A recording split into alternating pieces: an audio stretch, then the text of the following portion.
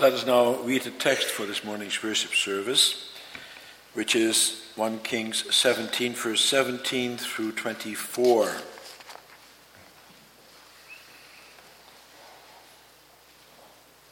Some time later, the son of the woman who owned the house became ill. He grew worse and finally stopped breathing. She said to Elijah, "What do you have against me, man of God? Did you come to remind me of my sin and kill my son?" "Give me your son," Elijah replied. He took him from her arms, carried him to the upper room where he was staying, and laid him on his bed. Then he cried out to the Lord, "O Lord my God, have you brought tragedy also upon this widow I am staying with, by causing her son to die?" Then he stretched himself out on the boy 3 times and cried to the Lord, "O Lord my God, let this boy's life return to him." The Lord heard Elijah's cry, and the boy's life returned to him, and he lived. Elijah picked up the child and carried him down from the room into the house. He gave him to his mother and said, "Look, your son is alive." Then the woman said to Elijah, "Now I know that you are a man of God, and that the word of the Lord from your mouth is the truth." We will sing after the sermon from Psalm 105, the stanzas 6, 7, and 8.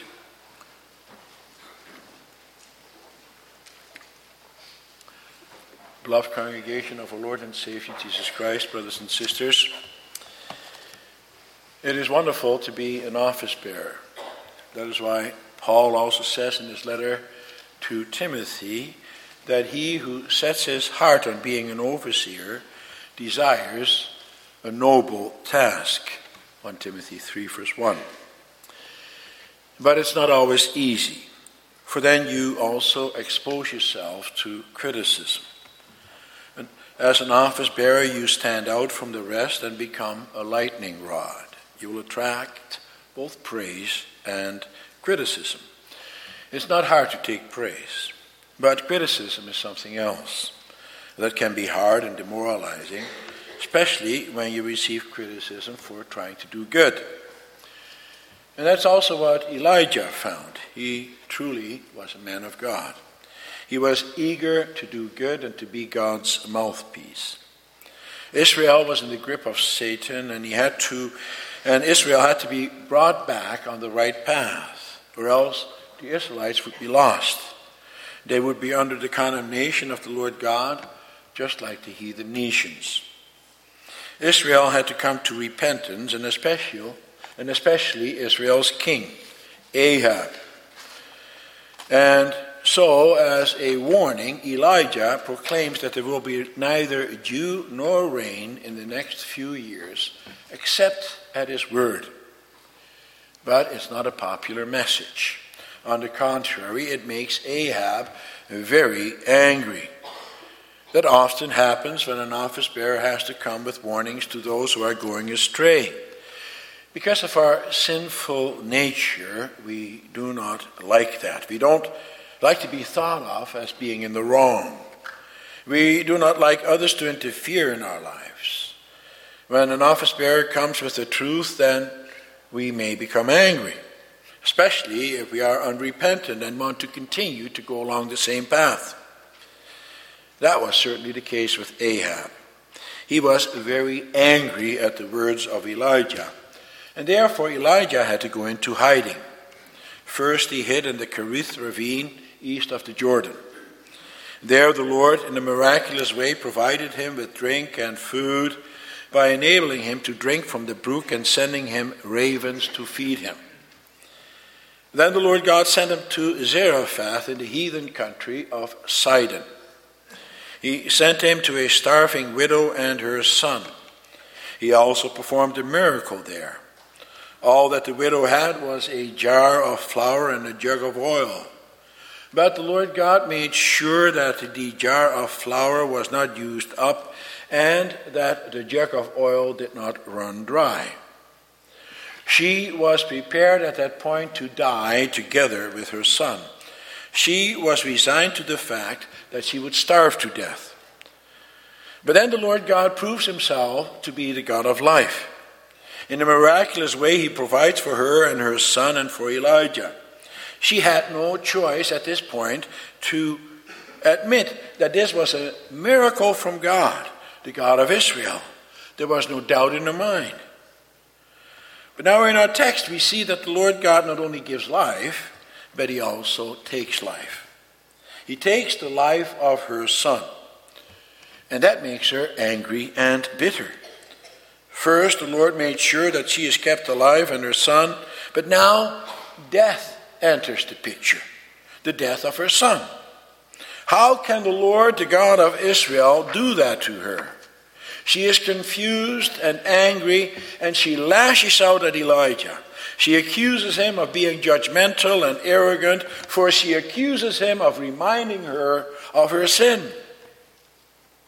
Her dispute, of course, is actually with the Lord God, for he is the one who took the life of the boy. Elijah is only his mouthpiece, his messenger. But Elijah, of course, is a much easier target than the Lord. Now, what do you think that this woman's problem is? Well, the problem is that she lacks faith. She does not understand the ways of God. By accusing Elijah, she accuses the Lord God, and she does not respect the God of Israel. And therefore, she does not respect his messenger either. And so, how can Elijah get her to respect him in his office, and thereby also to respect the word of God? For if you do not respect the office bearer who comes with the word of God, then you reject God himself. And that's what we will deal with this morning. The theme is as follows: respect the office bearer who comes with the truth of the word of God. And then we will see three things. We will see, first of all, the tension in God's word. Secondly, the authority of God's word. And then finally, the power of God's word. What a difference Elijah's presence made in the life of the widow and her son. At one time, there was nothing but doom and gloom. The land was doomed because of the drought. Crops could not grow. People, especially poor people who could not afford the rising prices of food, were dying of hunger. That was also the fate of the widow of Zarephath. Can you imagine being in a situation like that? She felt helpless. There was nothing she could do. She will have wondered why this was happening to her and to her son and also to her people. She will have wondered if they had done something wrong and that therefore the gods were against them. For the Sidonians, just like the other heathen nations around Israel, believed that your fate was in the hands of the capricious gods. They rewarded you and punished you according to the things that you have done, and you had to appease them through the various rituals and sacrifices. And maybe they didn't do enough for her, and so she wondered. But then suddenly everything changes, at least in regard to the widow and her son. Elijah appears out of nowhere, and he gives her hope and life. Because of him, there's once again food on the table. She understands that this came about because the man was a man of God, a man of the God of Israel. At least that God smiled favorably upon her and her son. He had given her and her son their lives back. He had given her hope and security and peace. Elijah once again brought joy into her home. And he befriended her and her son. He was kind to her and treated her with respect. And then things changed again. Her son died. It was only a brief illness. The one day he is healthy and vibrant, and the next day he's dead. And she right away perceived that this has everything to do with Elijah and the God of Israel. It was his doing. And so she blames Elijah and says to him, in effect, if you had not been here, the child would not have died. She was full of bitterness and anger. She had been promised life, but instead she received death. She thought that God was rewarding her for her obedience in making a meal for this man of God, for she did this even though it was, as far as she knew, from the last flour and from the last oil. But now what does she receive instead? She receives punishment. At least that's how she sees it from her perspective. For that is the kind of theology that she has been brought up with. That is the theology of the heathens. That's how the gods of the heathens deal with the people. And now she translates that same kind of thinking to the God of Israel. She comes to the conclusion that God's word is unreliable and untrue. And she identifies God with Elijah, rightly so. For Elijah did come in the name of the Lord, and he did make the Lord's name known to her. But Elijah himself is also in the dark. Elijah did not have an immediate answer either. He is perplexed as well. He does not know why God is doing this either. And indeed, that's often the way it is. We do not always have the answers as to why certain things happen. For we too at times wonder why certain things happen to others, or happen to us and not to others. When a loved one dies, especially if it's unexpected, we wonder, why us? What have we done to deserve this? Or when other calamities happen to us, an accident, financial ruin, poverty, sexual or other abuse at the hands of loved ones. And then we grope for answers. Why? Why did that have to happen to me? And we don't have a direct answer from God. He leaves us in the dark, or so it seems. That's the way it was for Elijah here. Even though Elijah was a prophet of God and an office bearer of his church, he did not have a direct or a specific answer either. And that's clear from what he said in his prayer to God. For he cried out to the Lord God, asking him why he brought tragedy also upon this widow by causing her son to die. He was just as perplexed as the widow. But he does not ask what God has against him, like the widow. And you see, that's the difference between him and her. Elijah asks in faith. He cries out to God in faith. He seeks his answer with God because he knows that only with God, the God of Israel, who is the God of truth, will he find the answer. That's also what Job did, for example, in the midst of his many troubles. He continued to seek the Lord even though he did not know why the Lord was doing this to him. He continued to seek answers from him. He allowed himself to be led by the word of God as he continued to hang on to the promises of God, confessing in the midst of his calamity and misery that he knows that his Redeemer lives. In the midst of tragedy, we also can and are allowed to ask God why these things happen to us. Even the Lord Jesus Christ himself cried out on the cross, "Why have you forsaken me?" But he also asked in faith. He even knew exactly what the purpose God the Father had in having him hang on the cross. He knew that he had to die for the sins of the people. His question was designed to draw attention to his suffering. And that's the case here as well with Elijah. Elijah knows that the Lord God is a just God and that he deals with his children in compassion. He knows that he is not punishing anyone with this. It is the result of sin that these kinds of things happen.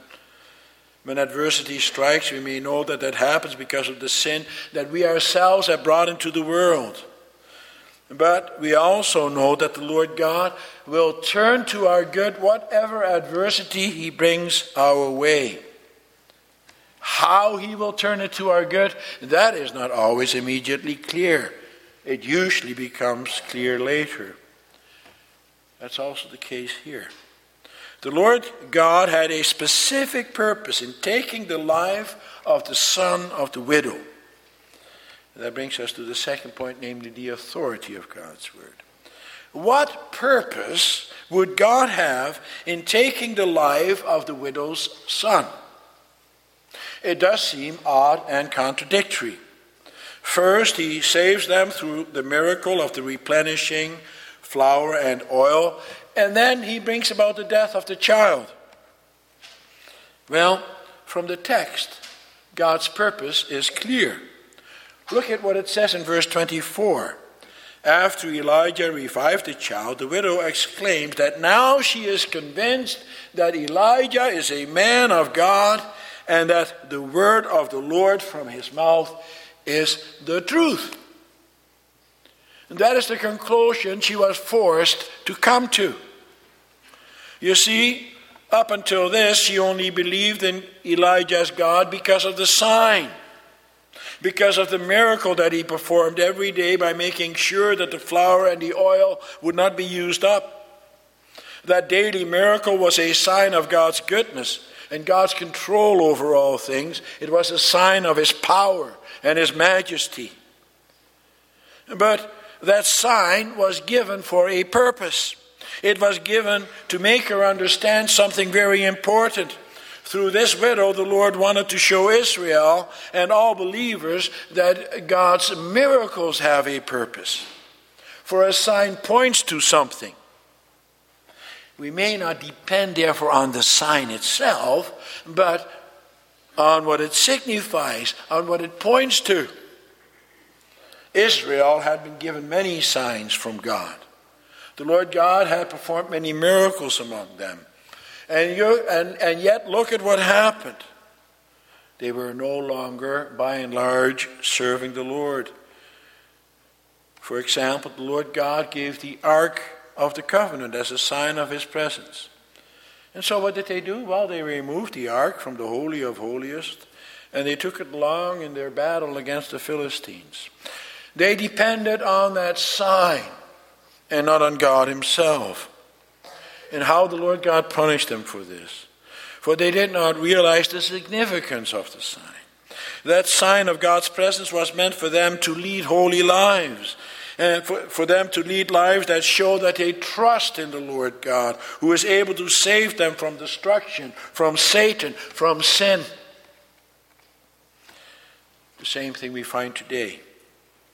There are also those who make more of the sign of God's presence than they are supposed to. Take the sign and the seal of baptism as an example. That is also a sign of God's presence and his benevolence towards us. It signifies that God is true to his promises. It signifies that we are his children and that he loves us. And yet, we can become complacent and think that because we have the sign and the seal on our foreheads and are God's children, that therefore we don't have to worry so much about how we live. We're his children anyway. And we belong to the true church. And so we can relax and live like the world a little bit.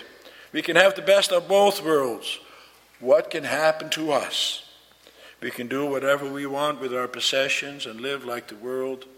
As long as we go to church and do all those other kinds of things that belonging to a church, then it doesn't really matter all that much what we do. The widow believed in God only because of the miracle, because of the sign. And it is for that reason that the Lord God had to interfere in her life. She had to come to true faith. She could not just believe in God because of the sign that he gave to her of his presence, of his goodness. No, she had to go beyond that. She had to believe in the real thing. She had to believe in God himself. She had to believe that everything is in God's control, both life and death, and that he is in control of her life, and that she must honor and give glory to his name in all circumstances of life. She had to understand how God deals with his people, for he does not act in a capricious, whimsical way. He does not punish us, as the psalm says, and as we also sang together when we sang from Psalm 104, according to our transgressions. He is a merciful God. He is a loving God, a God who wants to lead us to the truth. Our lives, brothers and sisters, are temporary. It's like a breath.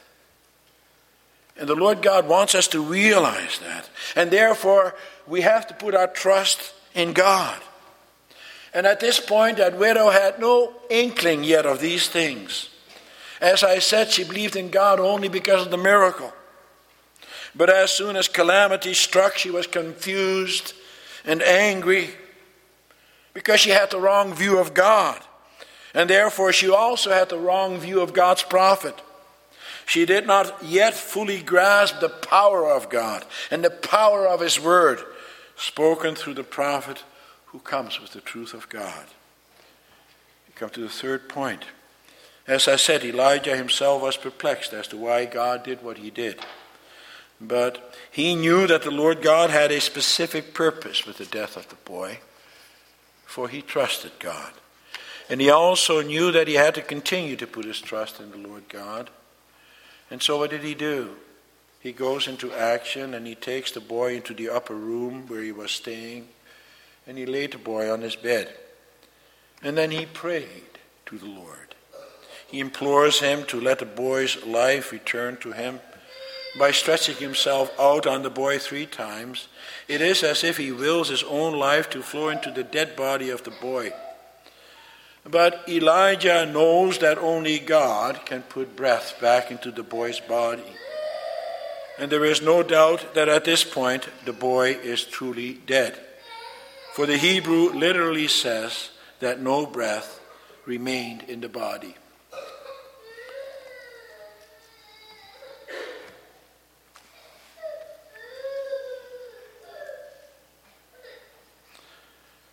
The Lord hears Elijah's cry for help.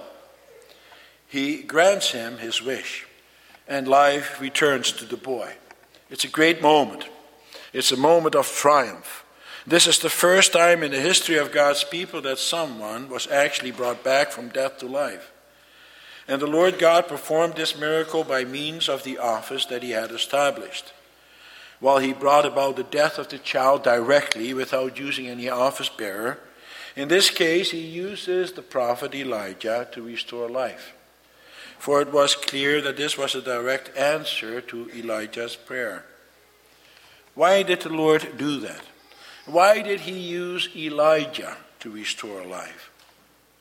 Well, first of all, so that the widow could affirm not only the truth of God, but also the truth of the words spoken by Elijah. It was to make Elijah effective in her eyes. She had to see him as an instrument in God's hand. She had to know that God speaks through him, and that therefore he is very special. And that is also what the nation Israel had to know, for that's what it is all about. It is an appeal to Israel, for this is also a sign and a seal to God's nation. Israel had to know that Elijah is a man of God who comes with the word of God, who comes with his authority, with his power. Office bearers are important instruments in God's hand to proclaim God's word, to come with the truth. That's also important to remember with regard to the office bearers that we have in front of us this morning who are about to enter their office. Oh, sure, they are mere men, they're sinful men. But so was Elijah. And it says about Elijah in James 5 verse 17 that Elijah was a man just like us. He was not any different. In other words, he did not have any more power than anyone else. He was just as sinful as everybody else. But do you know what made Elijah so special? Elijah was a man of prayer. He believed in the power of prayer. It was only for that reason that God granted him his wish. Without prayer, Elijah could not have been effective as he was. And that's true for the office bearers as well. These office bearers are also mere men. They're not any different from any of us. They're not more worthy, less sinful, more deserving. But because of God's power and because God wants to use them as instruments in his hand, they are very important. They are essential in the life of the church, for they too can come to you with the word of God. They too can speak about the words of life when they come into your homes for their visits, and as they counsel you, as they speak to you about the things that bother you in your life, as you are dealing with health problems and other problems. They can come with the word of God. And you may say, but with Elijah we could see direct result. God performed a miracle when he prayed. He brought a boy from death to life. We couldn't do that. Indeed, it is true that we may not necessarily expect the exact same result. Elijah worked at the time when God's word was scarce. At the time they did not have the complete Bible. God spoke to his people through the prophets. But we have something much richer now. We have the complete word of God. And therefore we do not have to perform obvious signs or miracles. And ultimately, it is not the miracles that bring people to faith. We see that throughout the Old Testament. No, as a matter of fact, miracles can sometimes stand in the way. For as we saw, it can make people complacent. And actually, miracles happen every day. The way that God sustains life and creates life is miraculous. The way that creation is put together is totally awesome. We see God's power and majesty and beauty all around us. Look at the growth that we see around us. Most people are blind to these things. And it is the office bearer who has to make them open their eyes to the fact that God is alive and that he is involved in his creation and that he is involved especially in his people. Oh, sure, this world is marred by sin and the effects of sin, but God's love and his care for creation is still so obvious. For now we live after the victory of the Lord Jesus Christ over sin and death. And we know that the final manifestation of his victory is just around the corner. For you see, the Lord Jesus is going to come again. And we are so much richer than the Old Testament believer. For now an office bearer can point to the victory of the Lord Jesus Christ over sin, over the effects of sin. The author of the letter to the Hebrews says in chapter 2, verse 14, that the Lord Jesus Christ shared in our humanity, and there it comes, so that by his death he might destroy him who holds the power over death, that is the devil, and free those who all their lives were held in slavery by their fear of death. Office bearers come with the word of life. They may speak to the people about the fact that God has created life and that he also renews life. And that applies not only to physical life but also to and especially spiritual life.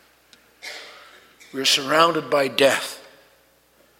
Yesterday, we buried one of our loved ones. The great hope that you and I may come with is that God gives life to those who believe. How beautiful are the feet of those who come with good news. That doesn't just apply to me as your minister. That applies to these office bearers as well. You too may be an instrument in God's hand to bring about renewed spiritual life. Those people who are bogged down in their sins and who have difficulty clawing their way out of the deep hole that they have dug for themselves, you, with God's word, can lift them up and renew them with the word of God. The task of an office bearer is a wonderful task. But don't think that you'll always be appreciated. Don't think that you won't be met with opposition at times, that you won't be criticized. People do not always want to hear the truth. Bringing someone from death to life means that at times you also have to warn and exhort and apply discipline.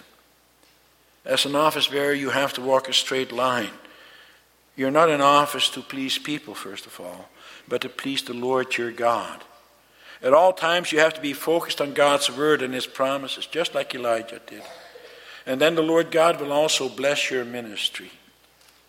Don't be discouraged by the naysayers, the complainers, the negative people, by those who give you your condolences because you have been chosen as an office bearer. No, you may be congratulated that God wants to use you as an instrument in his hand to make the life in this congregation flourish. And the Lord God wants you to be diligent in the way that you apply his word. For we are sinful people, and we need to be directed and redirected by the word of God. For sometimes office bearers make mistakes, and then they have to get back on the right path. Office bearers are not always as tactful and considerate as they should be, perhaps. But love covers a multitude of sins. God loves his people, and he also wants us to love one another. He showed his love through Elijah. He wanted the people to live, and therefore he took drastic measures in order to get the people's attention. He gave them drought to bring them on their knees.